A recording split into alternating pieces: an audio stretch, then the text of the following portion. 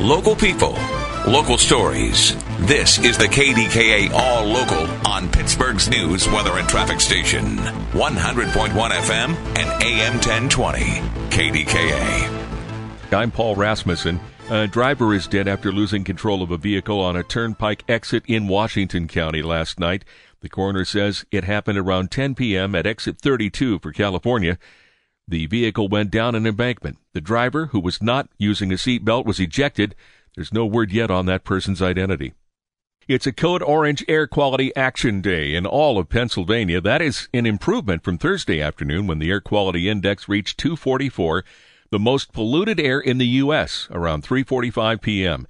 The city closed its pools for a second day and is evaluating whether they will be open today. Several major events were delayed or postponed. Now, better air quality is expected by tonight and during the weekend. But AccuWeather's Dean DeVore says the source of the smoke will continue to be a problem. We're going to deal with this off and on the rest of the summer. They've gotten some moisture up over those Canadian wildfires, but there's still so many that are burning out of control. Today, young children, the elderly, and those with breathing issues are advised to stay indoors. Others are advised to limit time outdoors and avoid strenuous activity. Pittsburgh's Fireworks Task Force will be enforcing regulations and responding to fireworks complaints through Thursday the 7th. In a statement, the Department of Public Safety says fireworks cannot be lit on public or private property without permission from the owner or within 150 feet of a building or vehicle. Now through July 4th, fireworks are allowed until 1 a.m. After the 4th, municipalities can restrict their use after 10 p.m. Also, no fireworks are allowed in city parks, baseball, or playing fields. In his latest financial report, City of Pittsburgh Controller Michael Lamb is urging a bigger investment in infrastructure.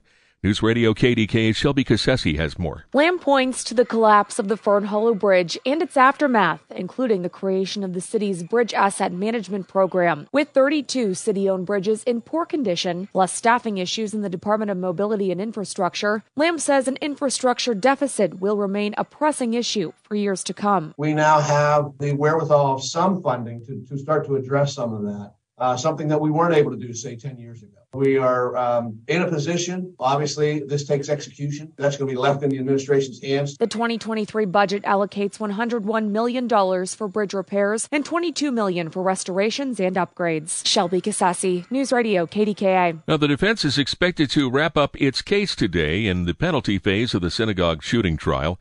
Jurors will then decide whether or not Robert Bowers is eligible for a death penalty. After eligibility is determined, the trial shifts to sentencing, with the defense presenting evidence in its bid for leniency while the prosecution will call victims to the stand. A study from Pitt researchers shows artificial intelligence is more effective at diagnosing heart attacks than traditional methods. News Radio KDK's Melinda Roeder has that story. When a patient shows up at the hospital with chest pains, doctors typically order an EKG, but some blockages can be difficult to detect with the naked eye, even by a well-trained physician. But it might be in an odd location in the heart, or there might be, smaller. A doctor might not be able to detect that by simply looking at an EKG. Dr. Salah Al-Zaiti is one of the researchers who began testing an AI model for diagnosis and classification of heart attacks. They found it's not just 30% more effective, it can also read the test results faster, and during heart attacks, seconds count.